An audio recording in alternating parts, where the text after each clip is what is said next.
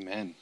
Well, welcome to another episode of Forgotten Neighbor. You look good today, Colin. Thank you. You look terrible today. Actually, I do not look good. This is the second day wearing these sweats, and this is my first day wearing this shirt, but somehow I've already got something on it. I don't know. Dude, that's the life of being a dad. That's the quarantine dad life. That's the quarantine dad life. Not only is it maybe child stuff, it's probably food now that you're a dad, that you're just getting Yeah. Mm-hmm. I definitely do have some baby stuff on me right now. Like, it's just kind of all of my clothes are like that now. Yeah. So, yeah. No longer can you have sort of like fashion pride. Yeah. You have to be like, I probably have a stain somewhere. From something. I have multiple clothes that are stained from coffee, from my children knocking it out of my hand onto my clothes, and it's just like, well, that's my life. Yep. Yep, basically. So, if we sound different today, you lovely audience, it is because we are obviously quarantined like the rest of the world. But that's not going to stop us from recording. And I want this to be over. Yep. I'm so sick of it. I am extremely sick of this quarantine. So boring. It's very boring. And I want to just hug people. Dude, so I tweeted today, I'm so excited for this quarantine to be done. It's made me really grateful for my church and my job and my family and ... hugs? ? Yep. Like, I never thought I would miss hugs, but I do. Like, it's funny because I'm like, oh, I can't touch people. They're dirty. Yep. Terrible. It's terrible. Yeah. But anyways, let's get to the point. What are we talking about today, Colin? Well, today we are going to be talking about the topic of repentance. We're going to kind of define it, maybe clear up some misconceptions about what repentance is. And then we're going to talk about the necessity of repentance for salvation. How does repentance factor in kind of like, to put it in almost blasphemous terms, the salvation equation? How does it, what role does it play there? So yeah, that's what we're going to be talking about today. Yeah, I'm excited to talk about this because I don't know about you, but I've had a growing sense of, and it came most recently from an article that 9 Marks actually published. I don't know if you saw it. I did not see it. But basically, it was that they had one of their people on staff. I don't know if they have staff members, but someone related to 9 Marks listened to hours upon hours back to back of the top 9 or the top. I did see that article. So it was in that article that he listened to the top evangelical churches of today, like the most populous, and basically made observations. And one of the observations was that they didn't talk about repentance as regards to being essential to the Christian faith, especially in regards to salvation. So anyways, that most recently prompted a lot of conversation, and I thought it would be helpful to talk about, so I'm excited to dig into it. Yeah, absolutely. So what I find is that there is an increasing amount of people that actually would say outright that they disagree that repentance is necessary for salvation. Like, if you were to just post that online into the ether and say, do you think repentance is necessary for salvation? I think you would find a lot of people would say no. Yeah. The whole idea of repentance is 100% contrary to our culture's way of thinking right now, which is the kind of you do you radical individualism. I get to define what's right for me. Kind of way of thinking that is our cultural climate right now, which means that the whole idea of repentance is that there's a standard outside of you that you're not meeting, and you need to repent. You need to turn away from that and strive to meet that standard. Right. Man, no, that's a good point too. I didn't even think about that, but it really is. It's the total opposite of everything that's preached to us from culture and, unfortunately, the pulpit. And so, on top of that, I think there's a misunderstanding as well when you say repentance is necessary for salvation. There's a misunderstanding of what is being said when you say repentance is necessary for salvation. A lot of people think it, and rightly, they justifiably so think that it is a work that needs to be done, because that's typically what's going on. You have a heart of repentance about something. You don't like something. You're asking for forgiveness. Or, there is a close connection between repentance and the doing of different works than you did before, which is why people. It's understandable that they would connect repentance with doing good works, and therefore say, well, then repentance must not be a factor in salvation. And when we say salvation, we really want to clarify, we mean the justification event. We mean like when you are regenerated, born again, the Holy Spirit makes you a new person, your sins are forgiven, and you are counted righteous before God based on the work of Christ in the cross and in his resurrection. What we mean is that repentance factors into that equation somewhere. That's what we mean by necessary for salvation. That's right. Yeah. And this isn't something that has just been tradition in the church. It is something that is explicitly stated in Scripture. Yeah. So there are many different places in which it's mentioned. You might think off the top of your head, Hebrews, or the book of Acts, where it's talked about at length, specifically Peter's sermon on the day of Pentecost. And so what are some scriptures that we can look to that talks about repentance? Yeah, so before we get to the actual word repentance, it would probably be good to look in the Old Testament and kind of see some of its foundations. So looking in the Old Testament, I want to start in Isaiah chapter 1. Isaiah the prophet is speaking to actually Judah, so the southern kingdom, speaking to Judah, calling them to repentance. And starting in verse 12, he starts it's the Lord talking through Isaiah. He starts basically scolding them for observing all of these ceremonial things about the Mosaic law. Like it says, when you come to appear before me, who has required of you this trampling of my courts? Bring no more vain offerings. Incense is an abomination to me. New moon and Sabbath and the calling of convocations. I cannot endure iniquity and solemn assembly. So what he's saying there is that what the Lord is saying through the prophet here is that Judah is committing injustice and committing grave sin, all the while appearing before the Lord in the temple, making sacrifices, observing Sabbaths, observing new moons. So in other words, they have all the outward righteousnesses that are like the ceremonial righteousness, but their hearts aren't changed, and it's evident by their actions, and the Lord hates it. He says that he cannot endure iniquity and solemn assembly. So when you have iniquity and the solemn assembly, that assembly just is putrid to God.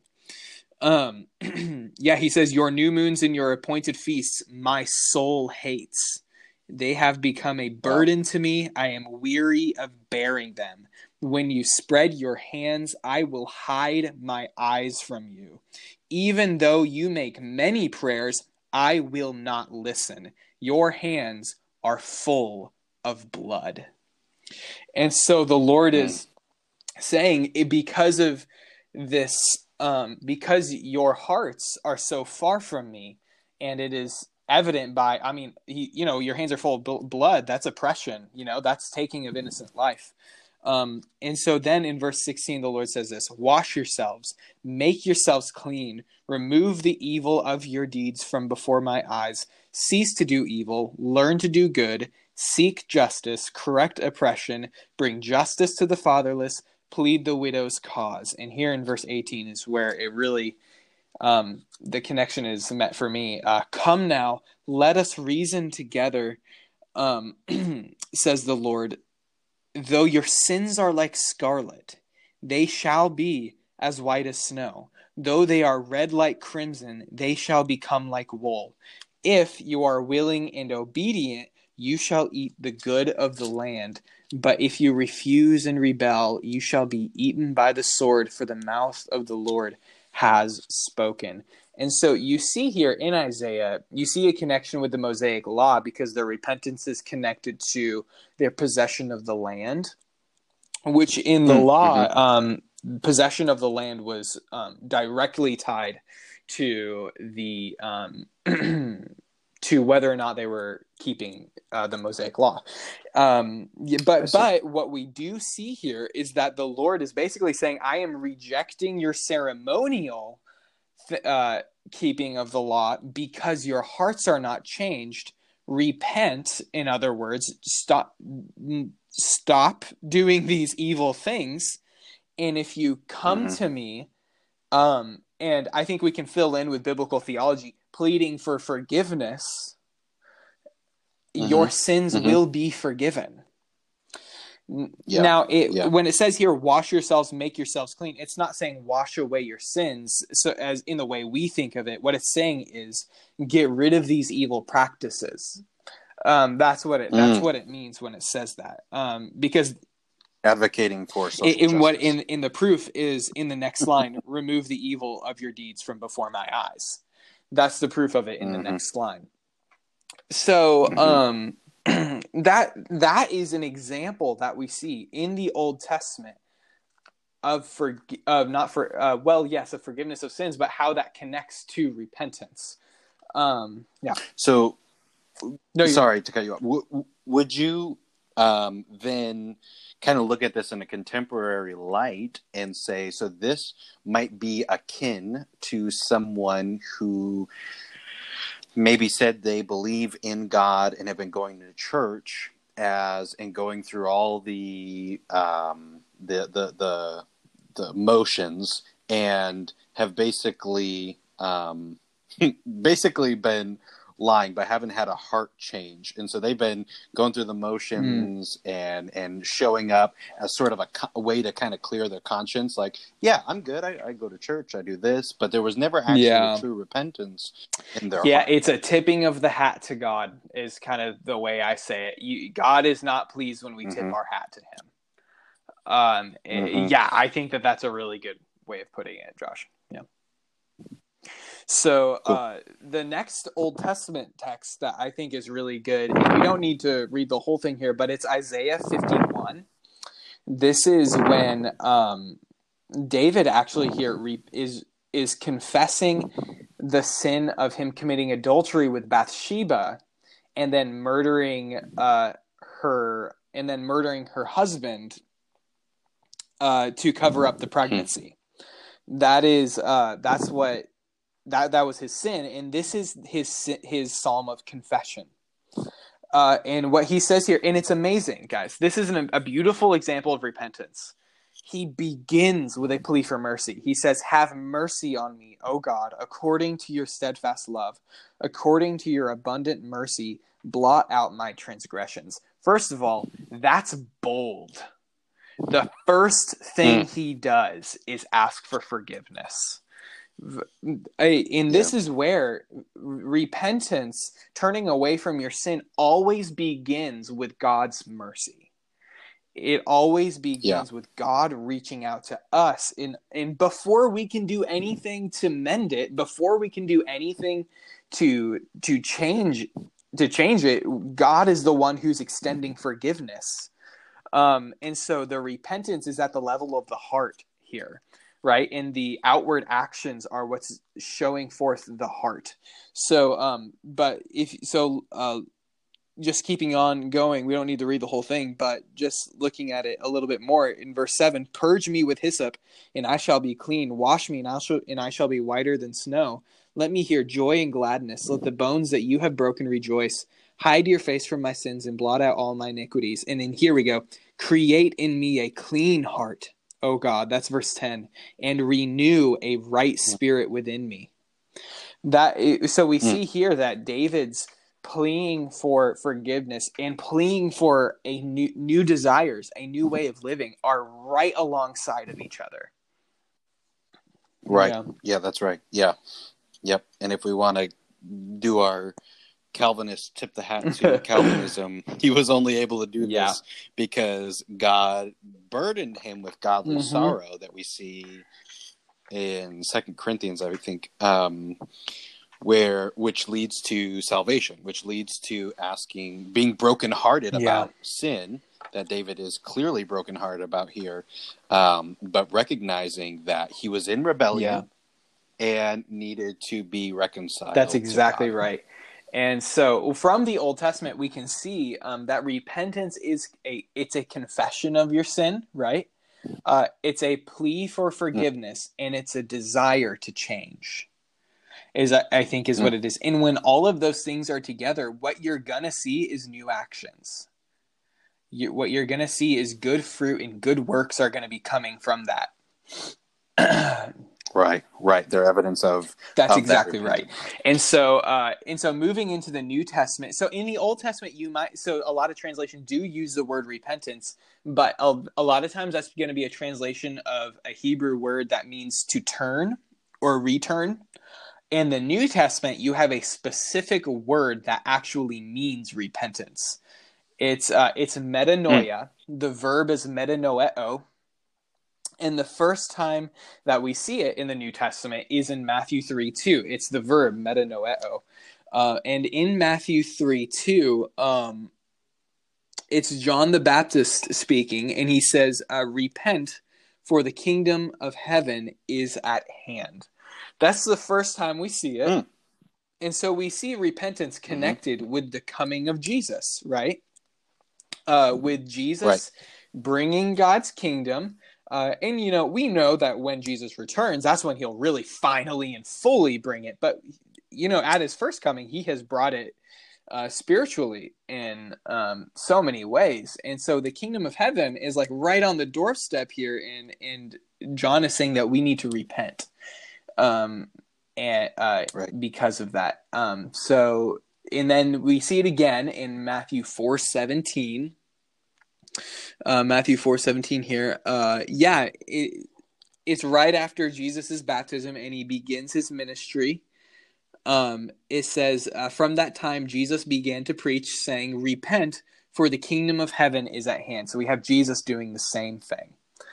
Again, we see repentance again, moving on to the Gospel of Mark, chapter 1, verse 15.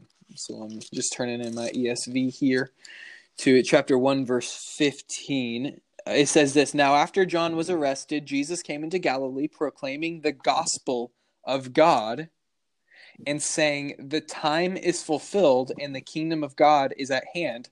Repent and believe the gospel. So repenting of your sins and believing in the gospel are apparently two sides of this one act of now beginning to follow Jesus. So that's how you see this is the introduction to the ministry of Jesus in the Gospel of Mark. So apparently repentance and belief in the gospel is what is characterizing his whole ministry. And now moving on to the Gospel of Luke, and we'll probably spend a little bit of time in Luke today, because Luke is this is one of the main themes of the Gospel of Luke. But anyways, Luke chapter 5, verse 32. So looking in Luke chapter 5, verse 32, this is actually the call of Levi, and we will let's just go ahead and Levi, most of us know him as Matthew. Let's actually just start in verse 27. It says this, "And after this he went out and saw a tax collector named Levi sitting at the tax booth. And he said to him, 'Follow me.' And leaving everything, he rose and followed him. And Levi made him a great feast in his house, and there was a large company of tax collectors and others reclining at table with them. And the Pharisees and their scribes grumbled at his disciples, saying, 'Why do you eat and drink with tax collectors and sinners?' And Jesus answered them, 'Those who are well have no need of a physician, but those who are sick. I have not come to call the righteous, but sinners to repentance.'" And so we see here in the Gospel of Luke, chapter 5, we see a beautiful illustration of repentance. What is it? It's that Jesus is reaching out to Levi. Levi did not start doing good works. He didn't start being good to earn the mercy of Jesus. Jesus comes to him and offers him, essentially, now we can see, looking back, full forgiveness of all of his sins, a transformed life without any righteousness to offer. None. Nothing. Right. Levi has nothing. He's an extortionist and a liar, because that's what tax collectors were in the first century. That's why they call him a sinner. Tax collector and sinner. Right. And Jesus comes and offers him full forgiveness and a new life, and repentance happens inside of Levi, and we see that when he gets up from his booth and follows Jesus. That is, yeah. So I think we can draw then to what I think you're alluding to, two observations from this particular passage. One, that there isn't a credentialing that needs to be done. Matthew didn't qualify for this, for Jesus calling him. He wasn't a great guy that Jesus was like, oh yeah, obviously, like, yeah, come on, dude. He was terrible. So there isn't any credentialing or any sort of pre-work that he did to make it so that Jesus called him. And additionally, Jesus just says here, I have not come to call the righteous, but sinners to repentance. He didn't say to repentance and faith. So just because he doesn't say faith here doesn't mean that's not outside of what salvation is. And so the same can be said on the flip side, just because faith is mentioned in John 3. Oh, yeah. When he's talking to Nicodemus, John 2. John 3, just because repentance isn't mentioned doesn't mean that repentance isn't that's necessary. And that's so important, because one thing that you do see in John chapter 3 is you see the Spirit moving on people. The wind blows where it wishes. You hear the sound of it, but you don't know where it's going, right? So it is with everyone who is born of the Spirit, born again, born from above. The new birth is mentioned, and that new birth is going to contain within it repentance. The new birth is mentioned in John 3, and we know from the Gospel of John and from the rest of John's writings, and we'll probably get into 1 John in a little bit, that repentance, absolutely, there's no such thing as an unrepentant Christian. An unrepentant Christian is called a non-Christian. Right. That's what an unrepentant Christian is. It's a non-Christian. So and you can really see that. This is the last kind of proof text I want to get to. And I always say proof texting is dangerous, but if you're doing it contextually, it's okay. In the Gospel of Luke, this is the last proof text I want to get to in the Gospel of Luke. It's Luke 24:47. This is Jesus. He's already resurrected. And he's talking to his disciples, and starting in verse 44, he says this: "Then he said to them, 'These are my words that I spoke to you while I was still with you, that everything written about me in the law of Moses and the prophets and the Psalms must be fulfilled.'"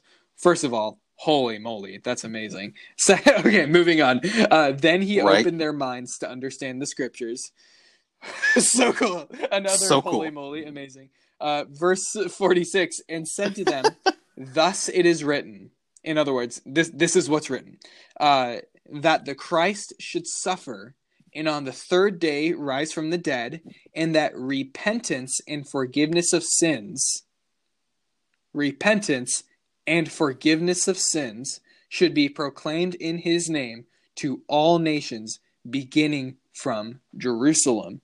And one thing that the ESV notes is that some manuscripts even have repentance for the forgiveness of sins should be proclaimed in his name to all nations, because we see in Acts 2:38 and in a lot of other verses in Acts, and also in the Gospels in the baptism of John, that it's repentance that leads to the forgiveness of sins that they're proclaiming.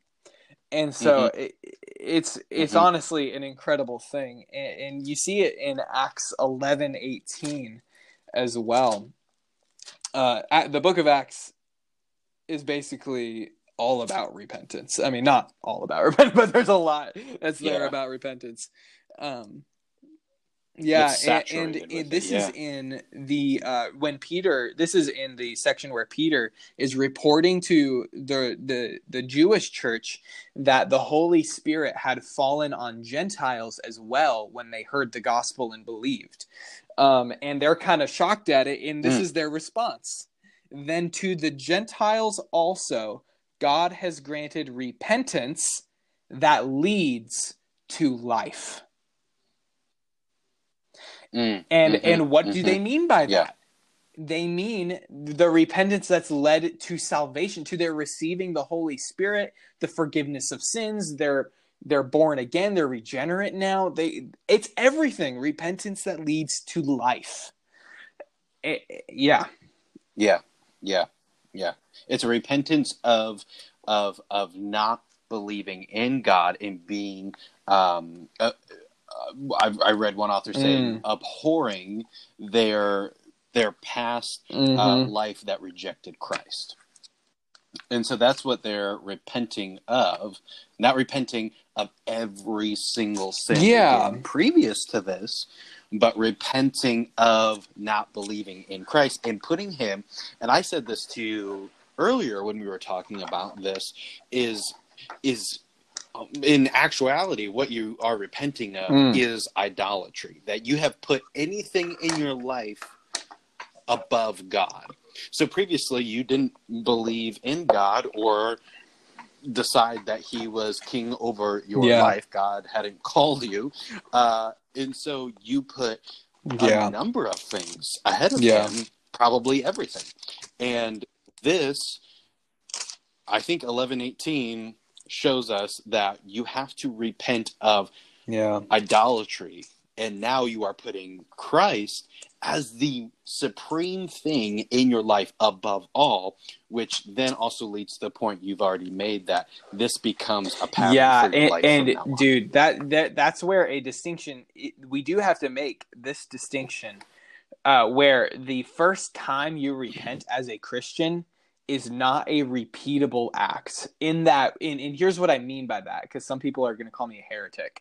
The first time you repent, it's like you said, you're repenting of idolatry. It is a whole paradigm shift. It is a completely new heart you're being given. And it is a change of the whole life. So you're not listing your sins to God and saying, I'm sorry for this one, I'm sorry for this one, I'm sorry for this one. What's happening is you're saying, God, I have been living my whole life in lawlessness as a slave to Satan, and I have not been serving you and worshiping you. I've been thanking you. It's my whole life. Everything I've done is sin. I haven't done anything but sin. That's what you're saying the first time you repent. Right. And it's like Luther says in the first of his 95 Theses. And if you haven't read them, you should totally read them. They're really interesting. But the first one is that he says, when our Lord said, repent, and in Latin he says do penance, but he means repent. He meant that the whole life of a Christian should be one of repentance. That's what Luther says, and he's 100% right. because not only is the whole life one of repentance, of turning away from sin and trusting in Christ, but even when we do sin in ways that are like brought to our attention, we do have like a formal repentance that we do. We have a Psalm 51 moment where we take it to God. We say, we've sinned in this way. Forgive me, give me a clean heart. And we should, be taking it to fellow believers, confessing it to them, asking for prayer, those sorts of things, and accountability. That's right. So, but Right. there is a difference though. There are similarities, but there are big differences between the first time you repent and the results of that in every other repentance that you have throughout the Christian life, because one of them is a repentance unto life, and the other is God, the sanctifying work of God by the Holy Spirit. They're the same in a lot of ways, in that they're both a turning away from sin, but they're different in that the paradigm shift of I now want to follow Jesus, that kind of thing, that conversion is something that happens once. Yeah, and so they're both similar in that they both are an obedience to God. So if God has called you and broken your heart over your sin and revealed himself to you, you are being obedient in repenting and believing to that calling. In the same way that after that initial repentance, that change of your heart, God says, be holy as I am holy. And so this is an obedience to God again. So they're the same in that they are both obedience to God, in that you're repenting, you're changing your mind, deciding I don't want this.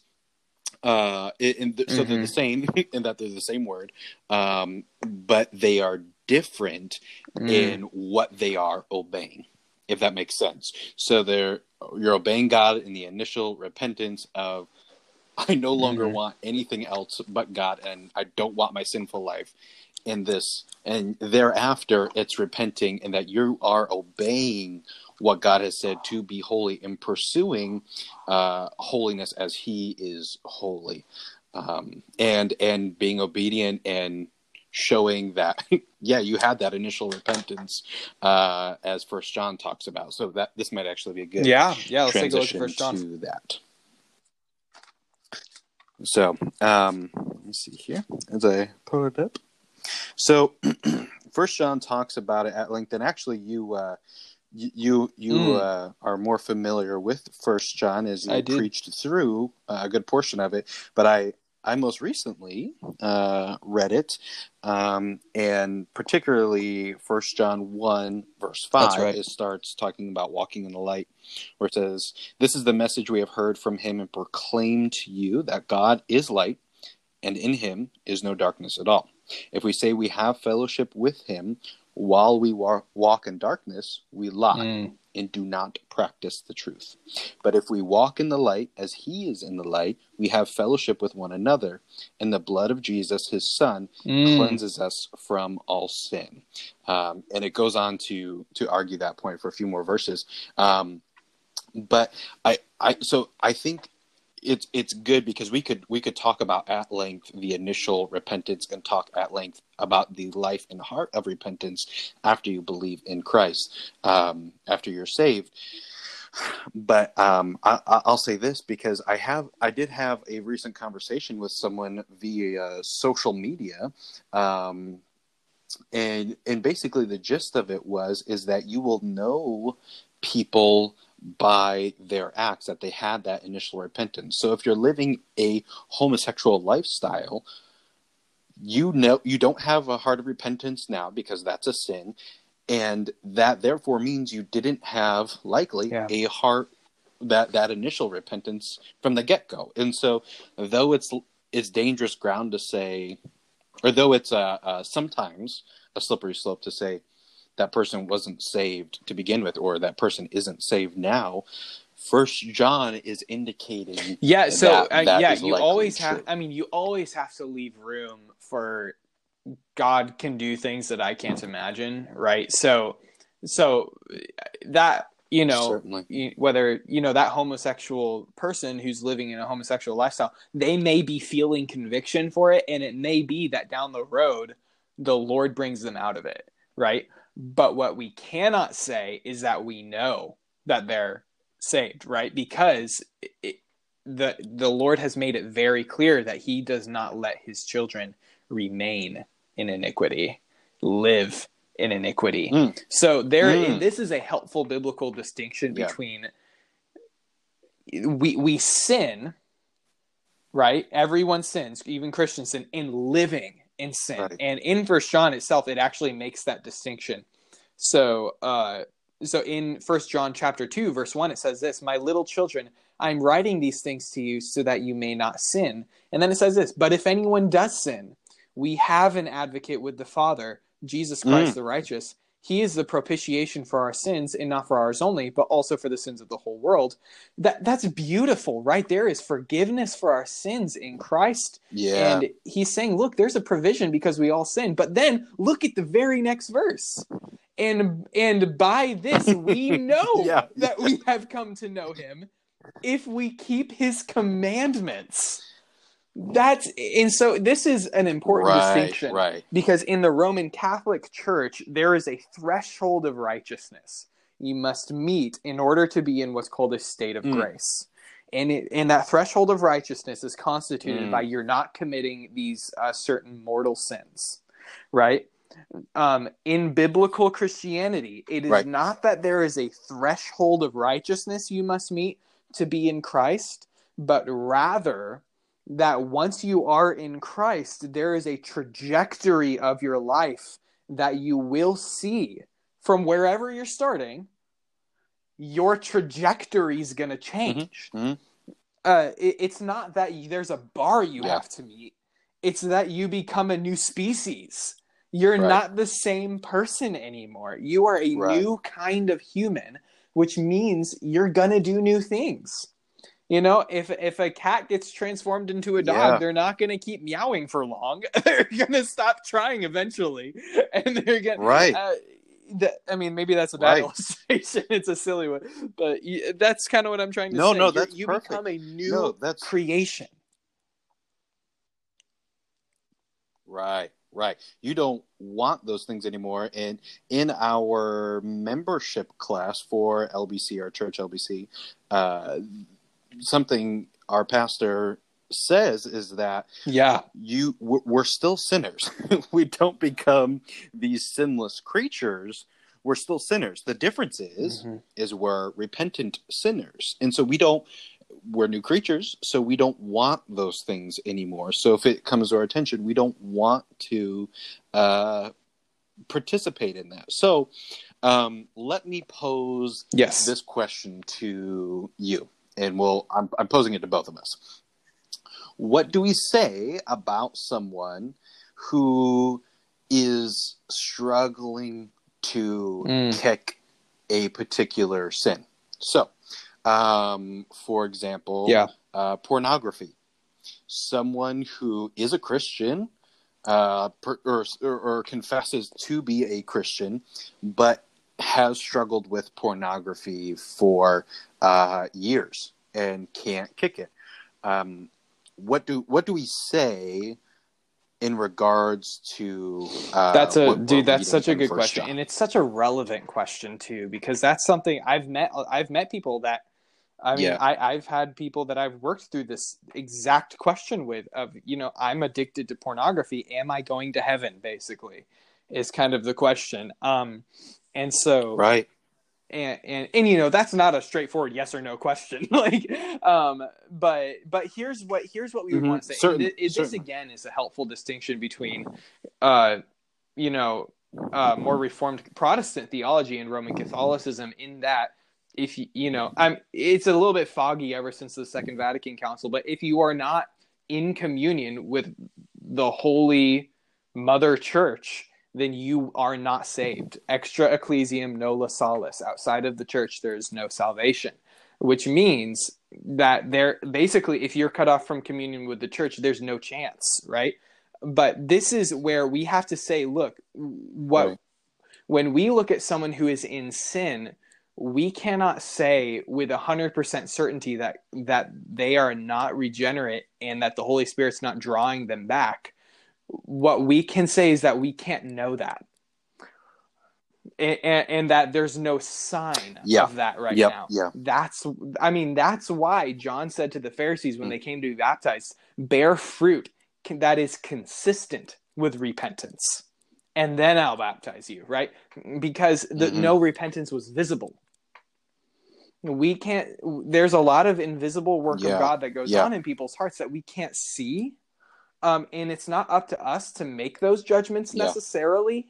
But there are certain things that we can say, look, you are not living a life that's consistent with a Christian, and therefore I'm going to assume you're not. Now, so with your specific question, with a life that, bringing it kind of down to an individual level, if I'm talking with someone who's a Christian and they have come to me saying, I'm addicted to pornography, I'm trying to kick it, but I'm just struggling, at that point, I'm already assuming that they're repentant because they're taking it to me. They obviously want it gone, right? Well, okay, obviously, they probably want it gone. Yeah. They're recognizing that you want to approach it a wrong with behavior. The assumption that they are repentant, that they really want change, right, in their life here. And that's where you start to work with them. You start with the gospel. You start with, you have been forgiven of all of your sins through the cross, because you are in Christ. That means no charge can be brought against you, and you just lavish the gospel on them. You lavish grace on them. And then you say, and now because of that, because of the gospel, you have been given the ability to fight this.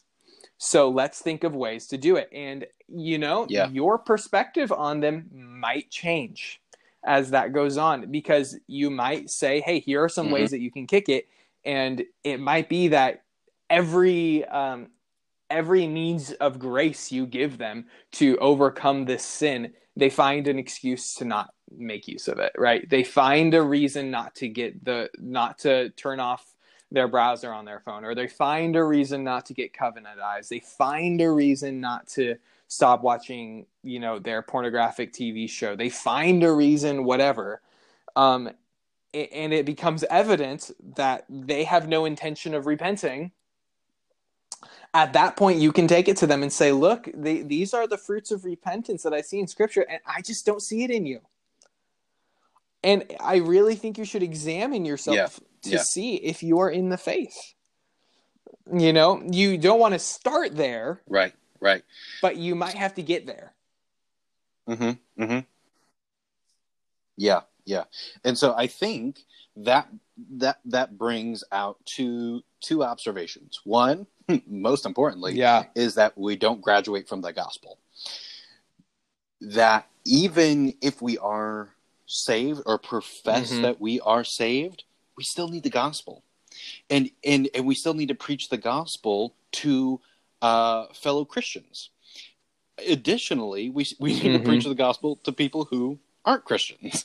And so we do this. We don't move on from the gospel. We still need the gospel, and that's the answer to situations like this. So if someone is continuing in sin and they are professing Christ, but they are continuing in a sin, the gospel is the answer. Want to know why? Because regardless of if they are actually sinned or not, that's right. And that's gonna give them. So I have always said, like, the people who are the boldest are the people who are most sure that they're forgiven of their sins. You can do really gutsy things if you're 100% sure that your sins are forgiven. Likewise, you will do gutsy things for repentance if you're 100% sure that your sins are forgiven. So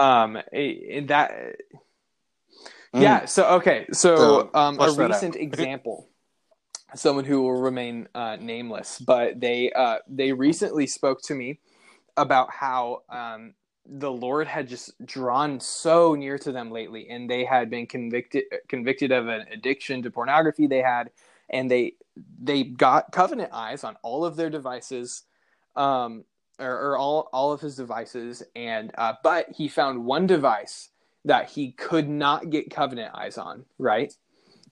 This guy is so blown away by the grace of the gospel, he destroyed it.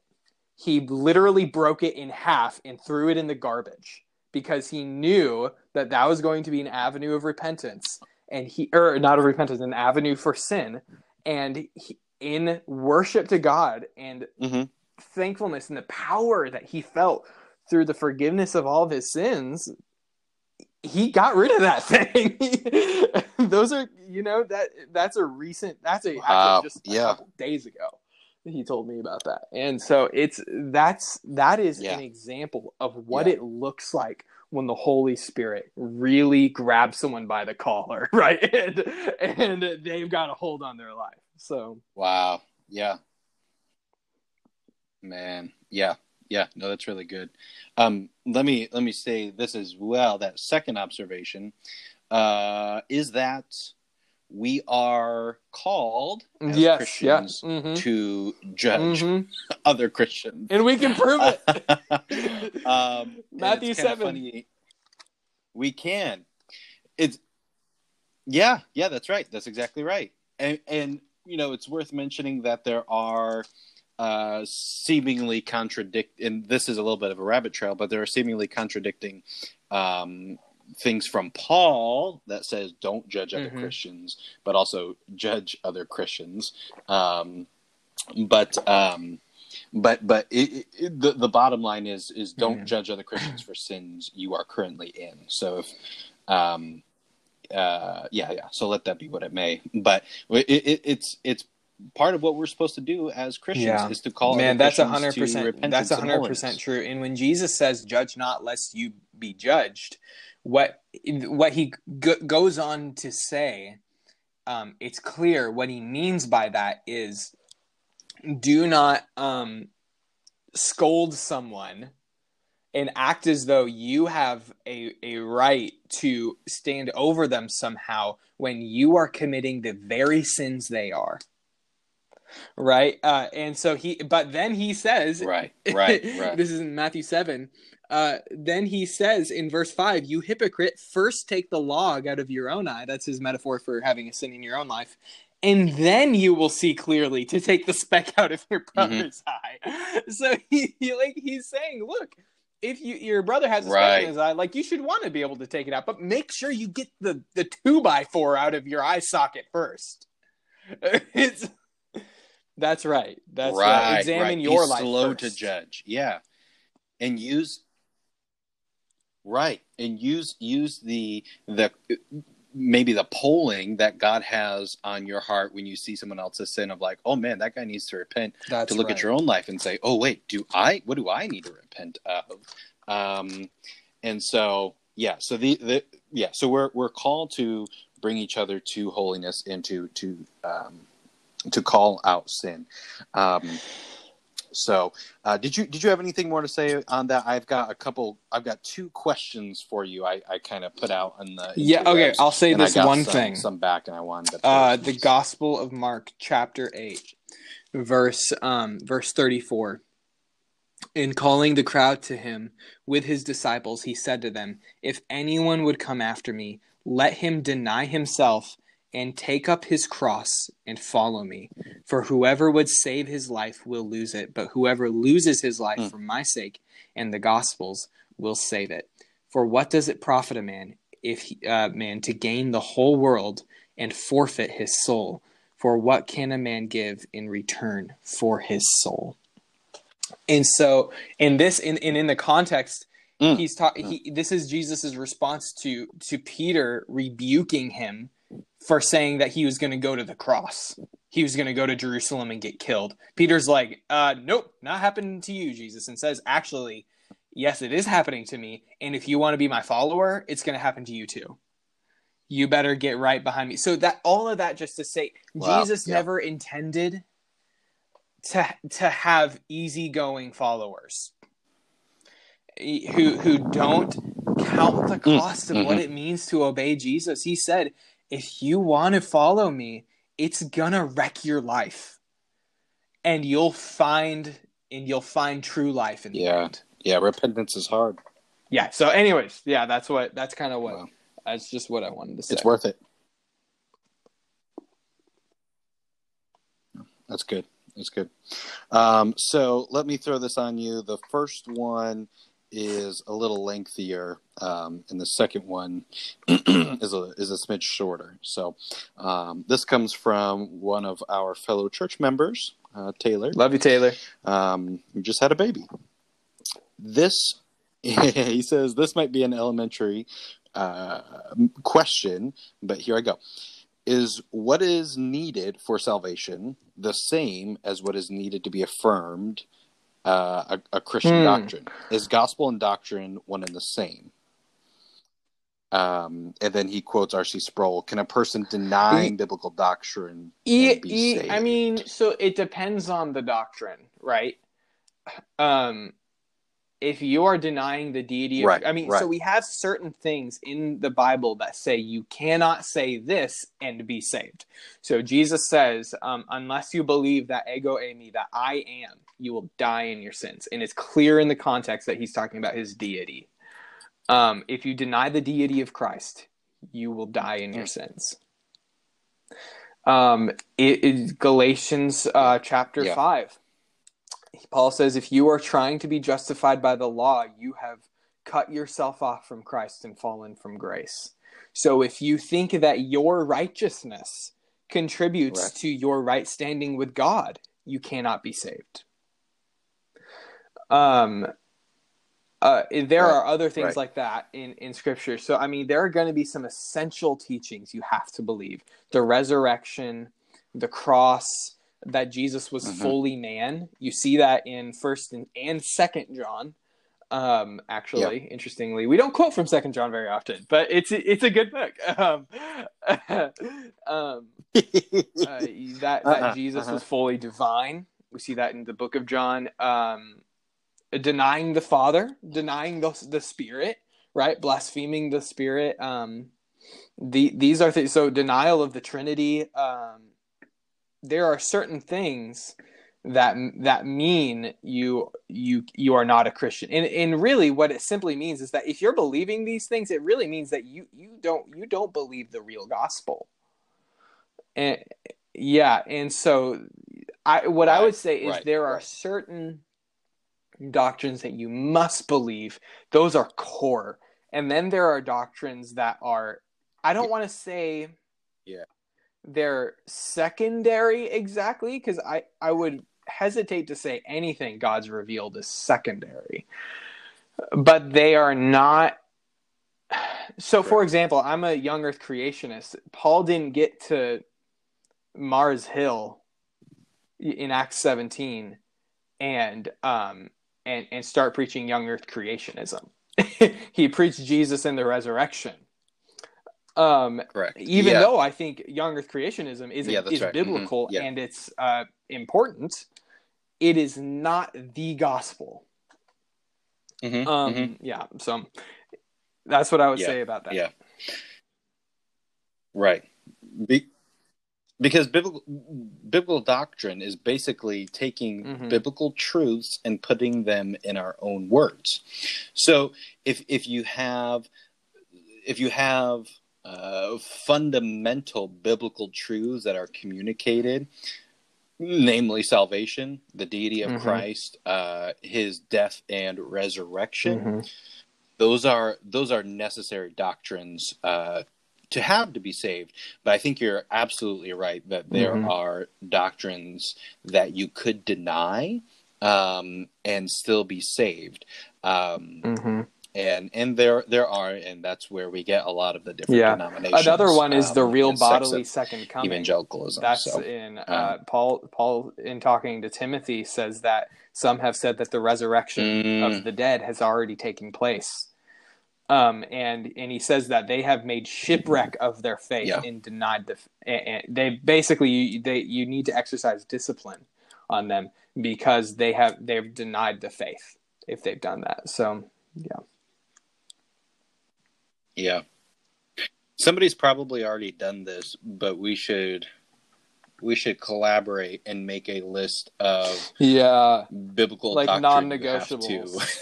you can't deny, non-negotiable, and what it is basically just taking what the Bible says as non-negotiables and say, exactly. You can't deny these. So, which essentially has been done by other people, but okay. So, and this is the other one, kind of short, and we've touched on it a little bit already, and so we can close with just making remarks about this. But does repentance mean to apologize? So when people hear the word repentance, one of the correlations they may be making in their mind is, okay, I just need to apologize for this sin. Okay, so there are two ways that you can use the word means to, right? So I could say to be a Christian means to submit to the governing authorities. What I mean by that is that Christians ought to be doing that. It should be characteristic of a Christian. Is that the definition of a Christian, though? No. That is not the definition of a Christian. That's really good. Right. That is one part of the Christian life, submitting to governing authorities. What I could say is to be a Christian means to follow Jesus. Those are actually synonymous. Right, a Jesus follower and a Christian, those are interchangeable. So does repentance mean to be sorry or to say sorry? It does, in the sense that that's going to be one aspect of repentance. And depending on what you mean by sorry, you could encompass all of repentance in it. If by sorry you mean you are truly sorrowful, and you are seeking restoration and forgiveness of your sins in that, and that's what you mean by sorry, then yes. But if by sorry you mean like you're apologizing, and you are just saying, like, you're kind of trying to placate God in that, like you kind of say, okay, sorry. Right. Like when my kid yells at me and I go, exactly, no, and then he does it again 2 minutes later. That's not sorry. That's not. That is an example of how you can be sorry but not repentant, right? And this is actually a distinct. I forget what the exact distinction is, but it's I remember what it is. It's the difference between attrition and contrition. Attrition is you are sorrowful out of fear of punishment. Contrition is you are sorrowful out of true repentance, and you feel sorrow that you sinned at all. And that's kind of there's kind of a difference there. I think both are actually good. I think part of the fear of the Lord is fear of his wrath. Yeah. I think that's part of it. That's not the whole of it, but I think that's part of it. Like a real healthy fear there. But so yeah, I mean, it kind of depends on what you mean by sorry, right. Sorrowful. But I would. You'd have to have that's a robust right, and I think that repentance does encompass also a plea for mercy. Because you see in the parable of the prodigal son in Luke 15:11 through 32, and in the parable of the Pharisee and the tax collector in Luke 18:9 through 14, you see that they are repenting, and part of their repentance is their pleading for mercy from the one they wronged. That's exactly right. And so part of repentance, which we see David is an anticipation that the one you are repenting to will forgive you. And so that's part of the repentance. And Paul actually, makes a really insightful distinction. And I think it's it's 2 Corinthians. In 2 Corinthians 7, I think. I don't have it pulled up right now. But he makes a distinction between godly and ungodly sorrow. He says ungodly sorrow.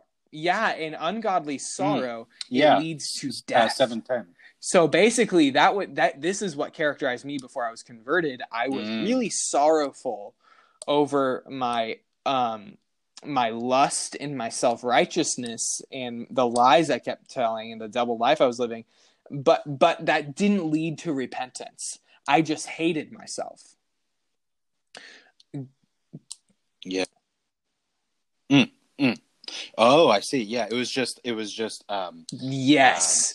That's exactly right. That? Like false humility, but godly sorrow is a sorrow over my sin that knows God will forgive me.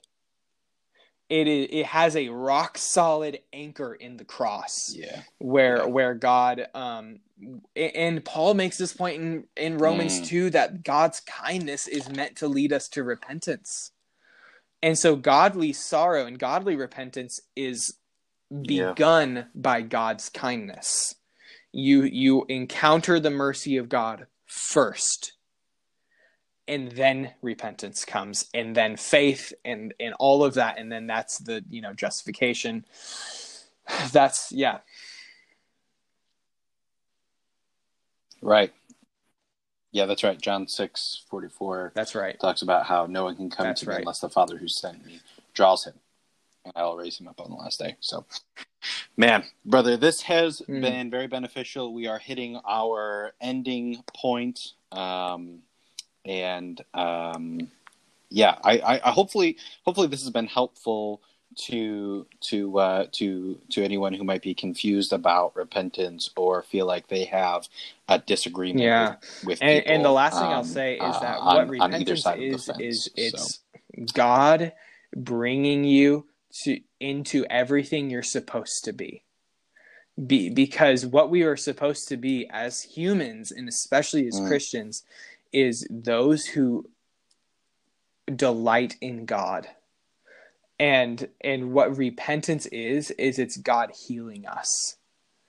There's a line in a song by 10th Avenue North that goes, "You break me to bind me, Lord, you cut me to touch me." And so like repentance hurts, and it is God wounding you in certain ways, but it is to heal you, and it is to bring you into greater happiness, into greater joy, by setting you free from your sins. So that's the only thing I would say. Yeah.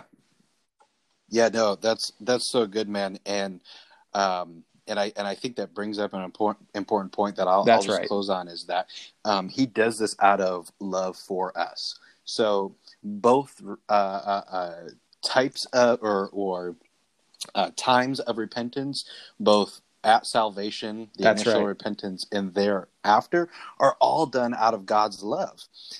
And I'm currently reading The Cross of Christ in preparation for Easter, and by John Stott. If you haven't read it, pick it up. It's very, very long, but it's really good. And a quote that stood out to me today was that this is actually Stott quoting P.T. Forsyth, but he says, "The atonement did not procure grace; it flowed from grace." That's so and good. God does not love us because He died for us. The love of He God, died for us because He loves us. So the love of God in repentance it's a gift. is unique or intimately tied to it. So it's a gift. Yes. So all right, with that, yes, we will you close. too. You be too. well, everyone. Stay healthy. You stay healthy, Colin. Before we started, so that I wouldn't get the virus over the podcast. I'm just kidding.